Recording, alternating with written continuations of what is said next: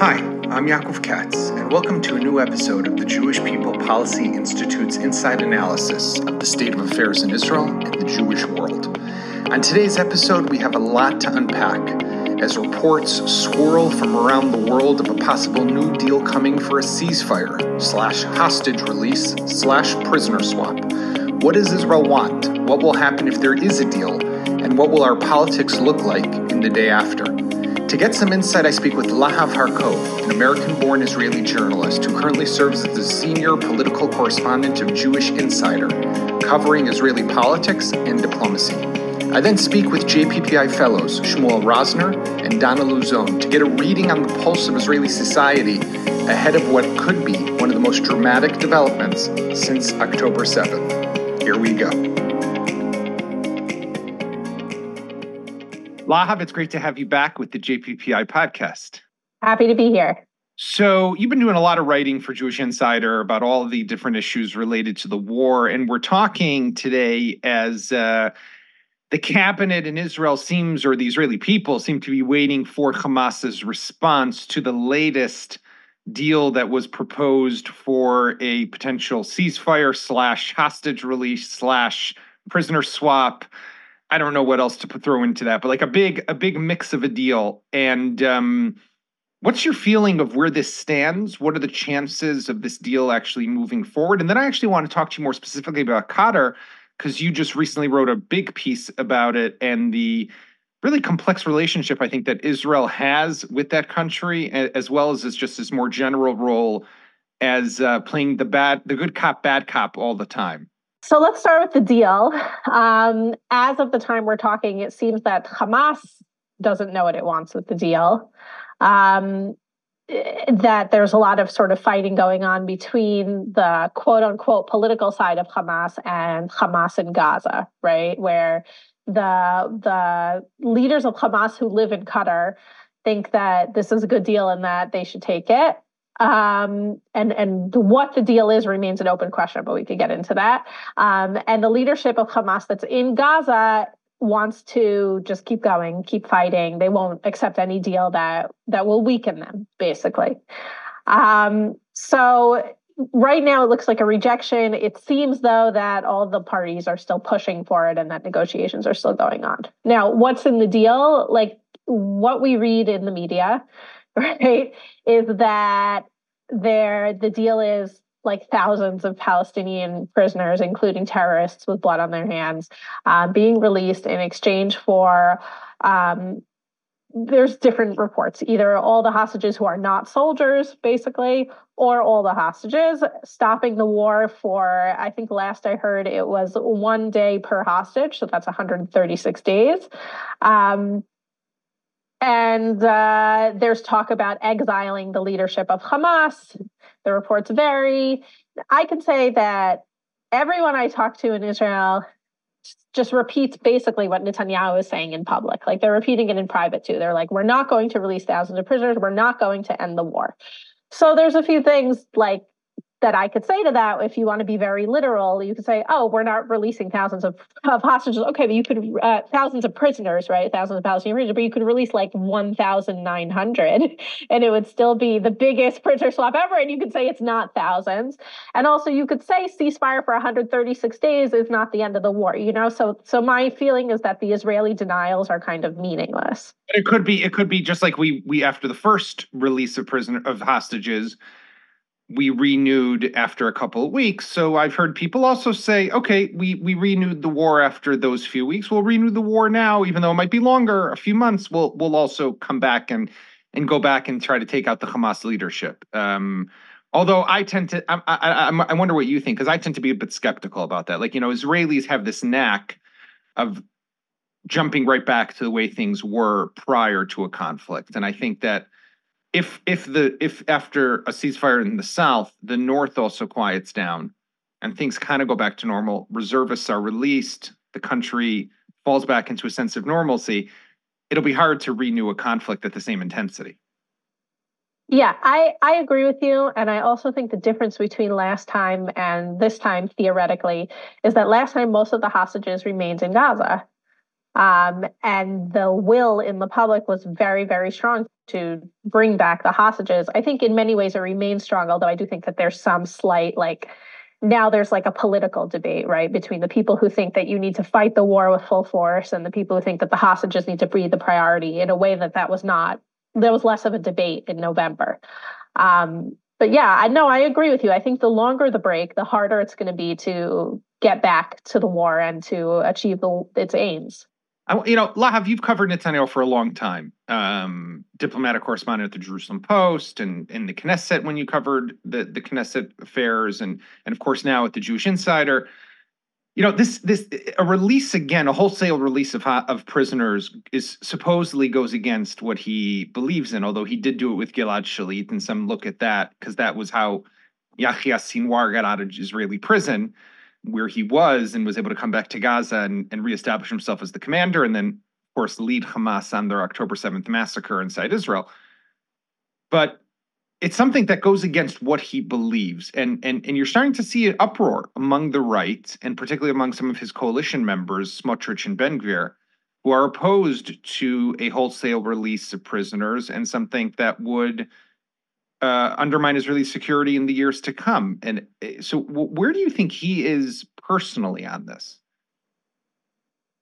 If we look at the Shalit deal as an example or an experience that maybe we can learn from with Netanyahu, I actually think that this is one of the few times where Netanyahu does think about the feelings of the public as opposed to his cold, calculated, political, etc. Because I don't even think in the time of the Shalit deal, the right wasn't for releasing 1,000 terrorists in exchange for one soldier, but ultimately he went for it. And so I do think that Netanyahu, even though the hostages' families forum is protesting outside his house and they're not saying it, I actually think from experience that Netanyahu does have a soft spot, so to speak, on this issue, and that he is willing to make pretty big concessions. That being said, the public statements that he's making are basically the same as what Ben Gvir and Smotrich are saying. In fact, Ben Gvir gave an interview to the Wall Street Journal over the weekend, and when you read what Ben Gvir says about a hostage deal, it's exactly the same as what Netanyahu is saying in public, that he won't stay in the coalition if thousands of terrorists are released from prison and if the war ends. And it's one for one what Netanyahu is saying in public. So, but I mean, with that said, I mean, Netanyahu is also saying in public, we won't do it b'kol mechir, not at every price or every cost, right? But we will continue towards a victory.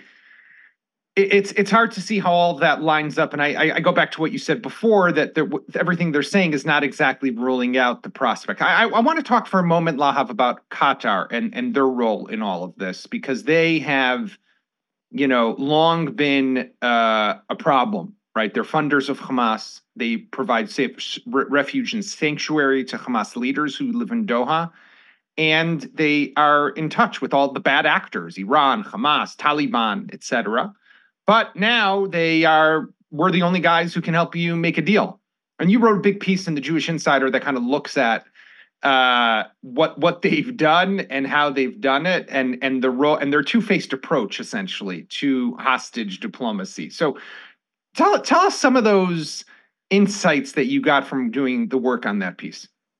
Yeah, I mean, Qatar, they're arsonists who are also firefighters. They're lighting things on fire, and then they say, oh, look, we have the fire truck, we have the big hose, we'll put out the fire, and then everyone should applaud us for being heroes. Like you said, they harbor terrorists. They basically, they're like a family that has a country. Like most of the people, I mean, this is true in a lot of Gulf states where most of the people are foreign workers and not citizens of the country. But in Qatar, it's even more than anywhere else. It's this extended family and then all these foreign workers. And the Emir's family, overall, they ascribe to the Muslim Brotherhood ideology. They're the ones who are behind Al Jazeera and all the extremist messages that are being put out there. They're constantly harboring terrorists. The leaders of Hamas live there, but like you said, also the Taliban for a while. And they present themselves to the Western world as, oh, we're doing this for you so that you have a channel, right? And the benefit that they get is, first of all, they're a major non-NATO ally of the U.S. The CENTCOM is there. They say to them, we're doing this for you, right? Like it's also a thing when people complain to Qatari leadership about Hamas living there, they're like, no, the Israelis want them there. Now, I think in a sense, like Israel, there's two things. Like Israel in a way fell into Qatar's trap, right? They needed someone to talk to Hamas. But they had Egypt. Egypt used to be able to talk to Hamas. And the benefit, the plus side of Egypt was that Egypt doesn't like Hamas, at least, Egypt, as opposed to for 2 years when Morsi was in charge. But other than that, Egypt doesn't like Hamas. And so they were a much better sort of mediator for Israel. Whereas with Qatar, they share the same ideology as Hamas. So that's not great for us. And on the other hand, Qatar was giving them money so that they can rebuild and rehabilitate. And for a long time, it was the Israeli view, which now we know how foolish this was, but that somehow economic incentives can deter Hamas and sort of keep them from attacking Israel. And so that's on the face of it, why Israel preferred Qatar. I also reported 5 years ago that Netanyahu told members of Likud in a closed meeting that if Hamas is strong in Gaza, then the Palestinian Authority and Hamas will remain divided, and then it'll be harder for them to have a Palestinian state. And so the right should support allowing Qatar to fund Hamas. I think Netanyahu thought he was playing 4D chess with everyone, and in the end, he was the one being played. It's really interesting, and I've actually spoken with intelligence officials or former intelligence officials in Israel who have said that what over the years there was a lot of financial warfare that Israel did to try to undermine the channels of money and funding to Hamas in Gaza, and whether it was China or Iran or Turkey or things like that. But Qatar, they never touched, and they never operated there. And even though people had bank accounts, I'm even talking about before the suitcases of cash were being sent into Gaza, there were channels, there were bank tracks that were going through Qatar. And the Israeli intelligence agencies were hands off because of this complicated relationship that we have there. Lahav, the political day after, which might be coming if in fact there is going to be a deal that's going to see a ceasefire and a release of the hostages, is basically going to be the kickoff point for probably Benny Gantz and Gadi Eisenkot to leave the government, and then for the protests to emerge in a much bigger way.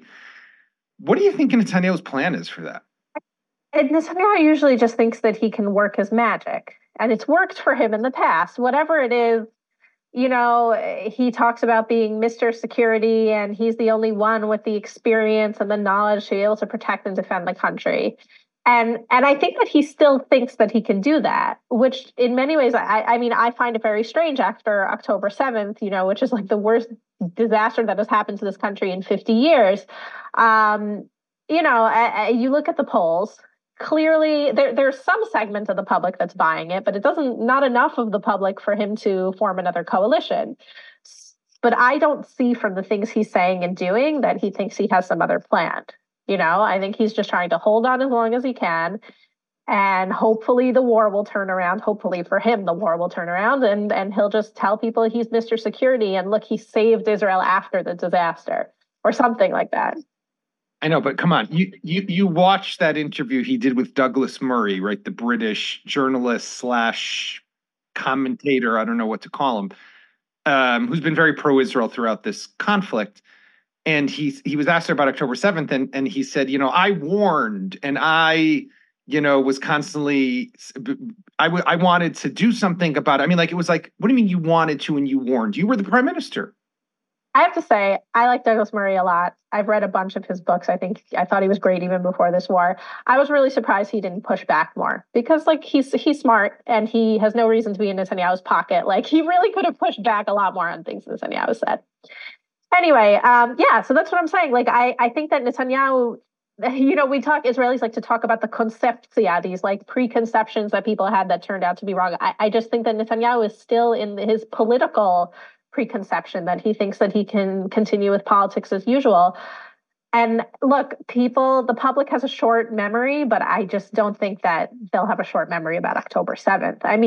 You talk to so many people and they feel like it's, this has been the longest month of October ever, and we're in February now. And who knows when this is all going to end. Okay, Lahav, thank you very much. Lahav Harkov from the Jewish Insider. Thanks for joining us today. Thank you.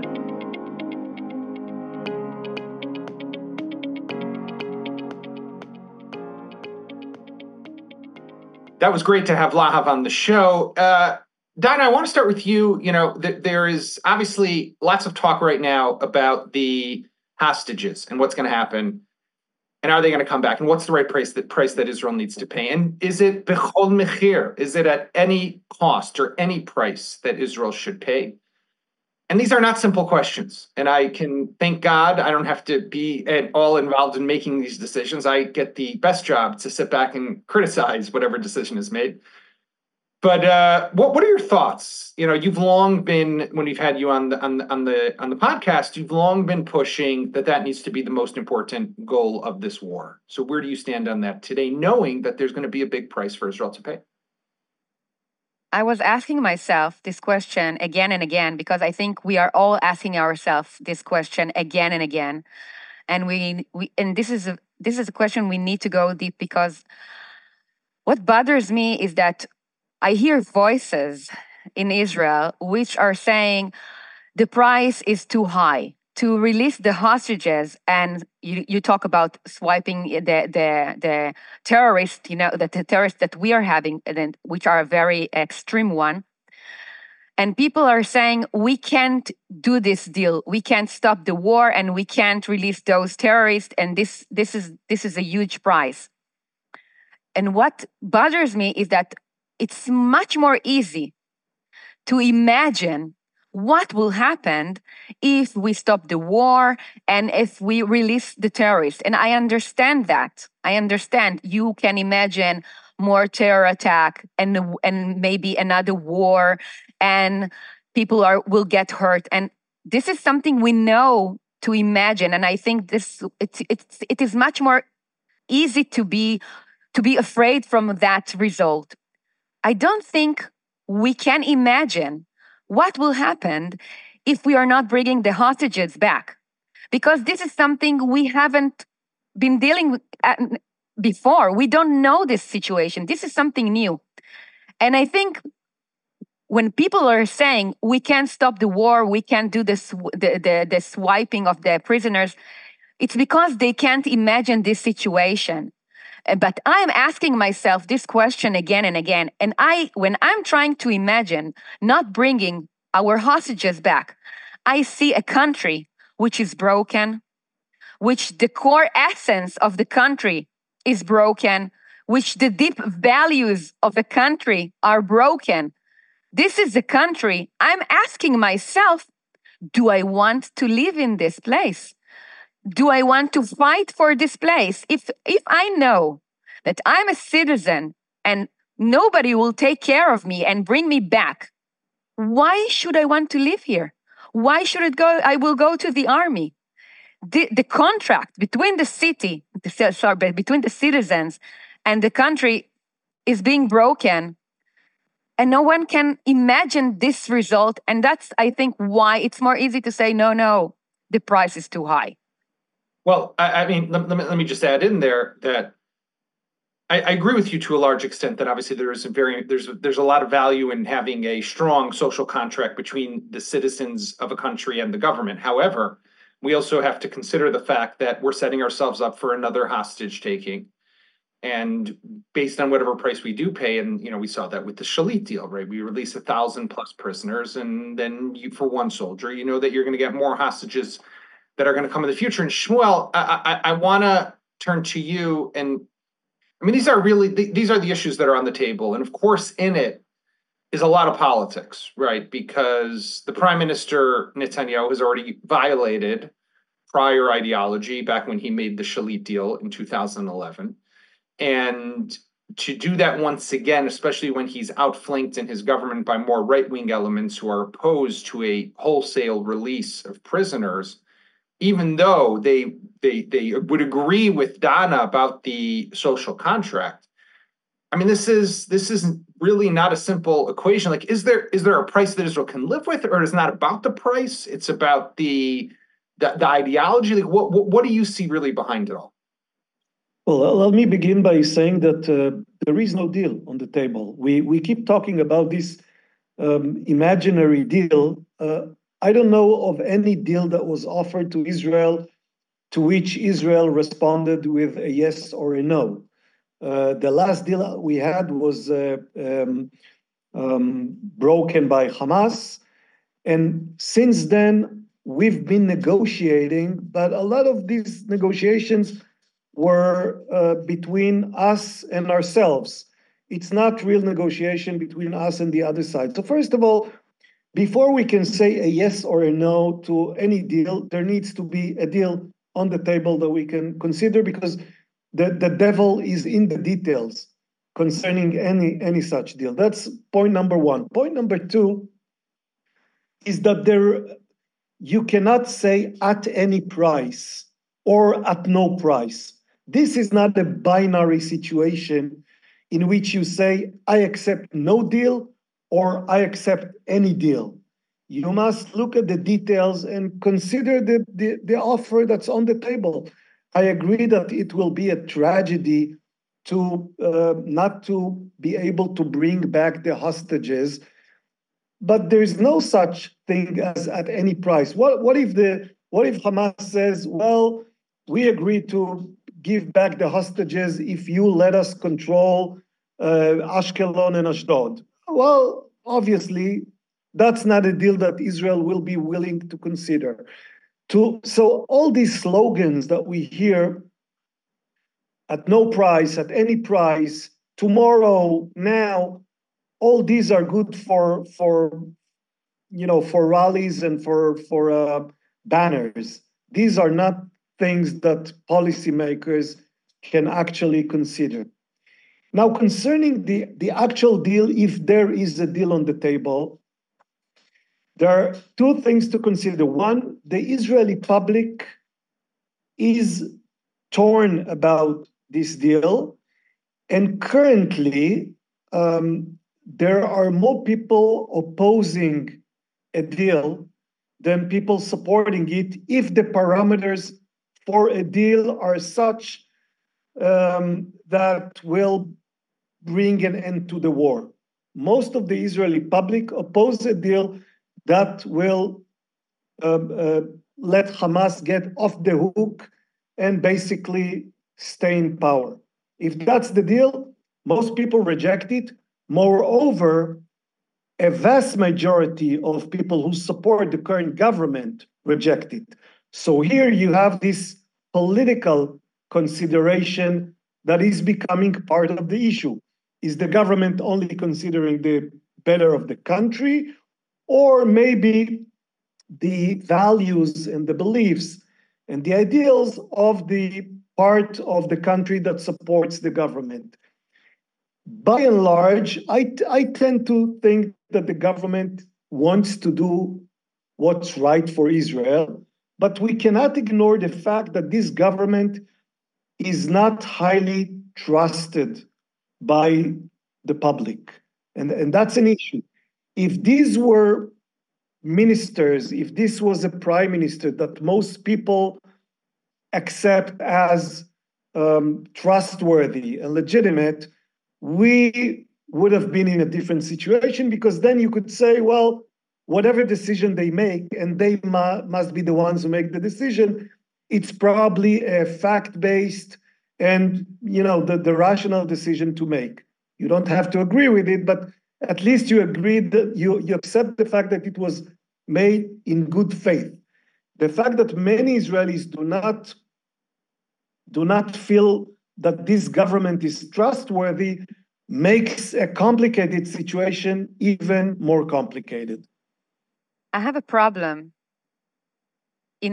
I have a problem when I'm asking myself how we would look like in a few years. What will people think? Hostages are becoming a political issue. This is insane. This is insane. If we managed, because of this government, to take an issue like hostages and make it a political issue, This is something I can't accept. It's not normal. This is life of human beings. How do we look like? I don't understand that. And I agree. Yes, Dana, but I have very little wish to defend the current government in any shape of way. However, the politicization of the hostages issue is evident in both sides. The fact, But it's both sides. From early on, one second. From early on, and I think Shmuel's right. From early on, the people who are opposed to Netanyahu, and those are the people who are running the hostage forum, and these are the people who came from the judicial overhaul protests, and that's fine. They identified in the hostages from a very early stage that this is a way to hit the government. Now, legitimately so, taking 240 people from their bedrooms is a complete failure, a colossal failure the government was responsible for and should be knocked and hit and attacked as a result.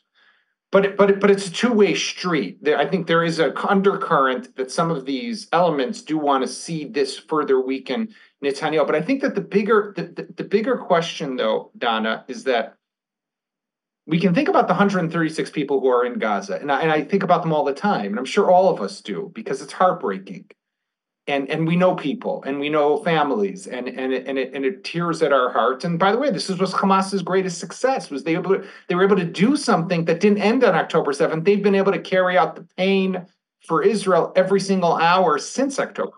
But you have 136 people, and you have a country whose security also needs to be taken into account. And that's why these decisions are so complicated. I don't think those decisions are too complicated. And when we are saying this, the hostages are becoming political, and when we are saying it's in both sides, I don't see that this way. I think the government is so, we know the ideology of this government. And I think the government itself made it a political issue. And when Shmuel said there is a problem of trust, he's so right, because if the government was a different one, I don't think the hostages would become a political one, a political issue. And I can't put 136 people against a country. This is not the right equation. Even if it was only 10, you can't neglect your people. If a country was you said this is the most outrageous thing that happened to Israel. And this is the failure of everyone, not only the government, of everyone. And if we all failed and people were taken from their beds, we can't fail again and just leave them, because we are now we decided that we are going to end the war. Now we are going to destroy Hamas. Not going to destroy Hamas. That's the fact that we're going into Gaza and destroying the buildings. This is not destroying Hamas. We know this is an issue of so many years, and the hostages, they don't have so many years. And this is the equation, not the 100 and the country, the time. The time is the equation. So, Shmuel, I want to move with you for a second to politics and talk about, if there is a deal. And I think we all share the desire for there to be a deal that would bring back the hostages. The devil's in the details, as you said before, exactly what that means. But yeah, we share the desire to have a good deal. Okay, but that's like like at the marathon or the race where someone stands with that gun and shoots the bullet or whatever it's called, and everyone starts taking off. I feel like the moment there's that deal, that's what's going to happen. You're going to have Benny Gantz and Gadi Eisenkot flee the government. You're going to have all these protests break out to the streets. Reservists will come back. Soldiers will be pulled out of Gaza even more. They'll feel like the war is over to an extent. They can now protest. This is going to get hectic at the best and terrible at the worst. What do you expect to see happening? Well, I think that some people in the government are still entertaining the possibility that they'll be able to keep the government together, or the coalition together, and stay in power for the duration of the term. I don't think that's a realistic thought. I assume that at some point, whether it's because of a hostage deal, whether it's because of a decision by Generals Gantz and Eisenkot to leave the government, whether it's because time will pass, and conditioned on the question of what happens in the north, which is still an open question. At some point, maybe it'll take a month or 2 months, or maybe it'll take until springtime. At some point, Israel will go back into some kind of political maneuver for sure, and maybe political chaos, and the government will have to face reality, which means that there will need to be a new election. Some people say, well, we might not need an election, it could be a new coalition. Maybe. I don't think that. I think a new coalition will require a new election. I expect the election in Israel to take place before the end of 2024. I must admit, with some humility, that I was wrong in the past. I might be wrong again, but this is what I think is going to happen. Shmuel, don't feel bad. It's Israeli politics. They're the most unpredictable in the world. I know. I think the rational expectation at this point is that in a few weeks or a few months, Israel will have to decide on a new date for election. Again, there are many scenarios that can lead to such decision, but ultimately, I believe that probably next fall, Israel is going to go to election, elect a new coalition and a new government, and these are going to be tough elections. The stakes are very high, and I think the result will be highly meaningful. But hopefully, the good guys will win. Who are the good guys? I'm not going to. I'm teasing you. You don't need to answer that. Dana, I do want to ask you just quickly. The Netanyahu is going to face protests. Right? If I was his advisor, I would probably say to him, "Listen, why don't you consider set up a commission of inquiry that will take out some of the air from the protests? It won't be enough because the protests want you to step down. But the moment that you call elections, that could also give people what they've looked for. There will be elections, but the mandate goes back to the people to determine. Do you think that a call for elections, even initiated by Netanyahu, where he says, I'll do the elections in September or after the Chagim in November, will that stop the protests? I think yes. I think that if Netanyahu will step tomorrow and will say, what happened to Israel is horrible, and I'm so sorry. The responsibility is on me. And I hear you people. I hear my citizens. And therefore, I'm asking to have elections in. I think the country will be shocked. The quiet will be back. I think it will be so surprising, and that even if he runs in that election. And I think this is the only way for him now, maybe to position himself in a better situation. I think I don't know why all the people who just give him advice don't tell him to do that, but I think this is what he needs to do. It might save him. Might. Shmuel, do you agree with that? That if he calls for early elections, that would take the air out of the protests? Well, it will take some of the air out of the protest, but it will not lead him to victory. Currently, all the polls show him losing badly in an election. If he decides to announce new election now, he has nothing to show for. The only thing that people will remember is the huge failure of October 7th. Hamas is not yet defeated. Hezbollah is not yet defeated. The country is still in some ways torn apart. I don't think this situation is one in which a prime minister wants to go to a new election. And that's why I think Netanyahu avoids it and will only go in such direction when no other alternative presents itself. It might require either some members of his party saying enough and agreeing to support a call for new election, or the country going, half the country going back to the streets. And then we will have, a night or a day such as the one we had a year ago when the judicial reform was stopped by 300,000 people going out the streets. We will see a similar scenario, a day or a week of huge protest, and then a call for new election.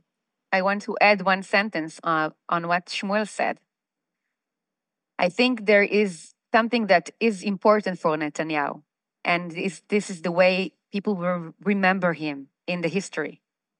If you're not going to win the elections, and if you need to take responsibility to what happened, and you should, and you need to do that at the end, and there is no way to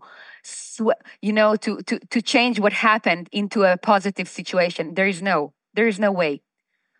By saying I'm responsible, by saying I'm calling for elections, this is the only way this situation in the history still might look at him in a positive light. This is the only way. Thank you for joining us today. You can find all our episodes where you get your podcasts. Please share widely and give us a 5-star review. We will see you back here soon.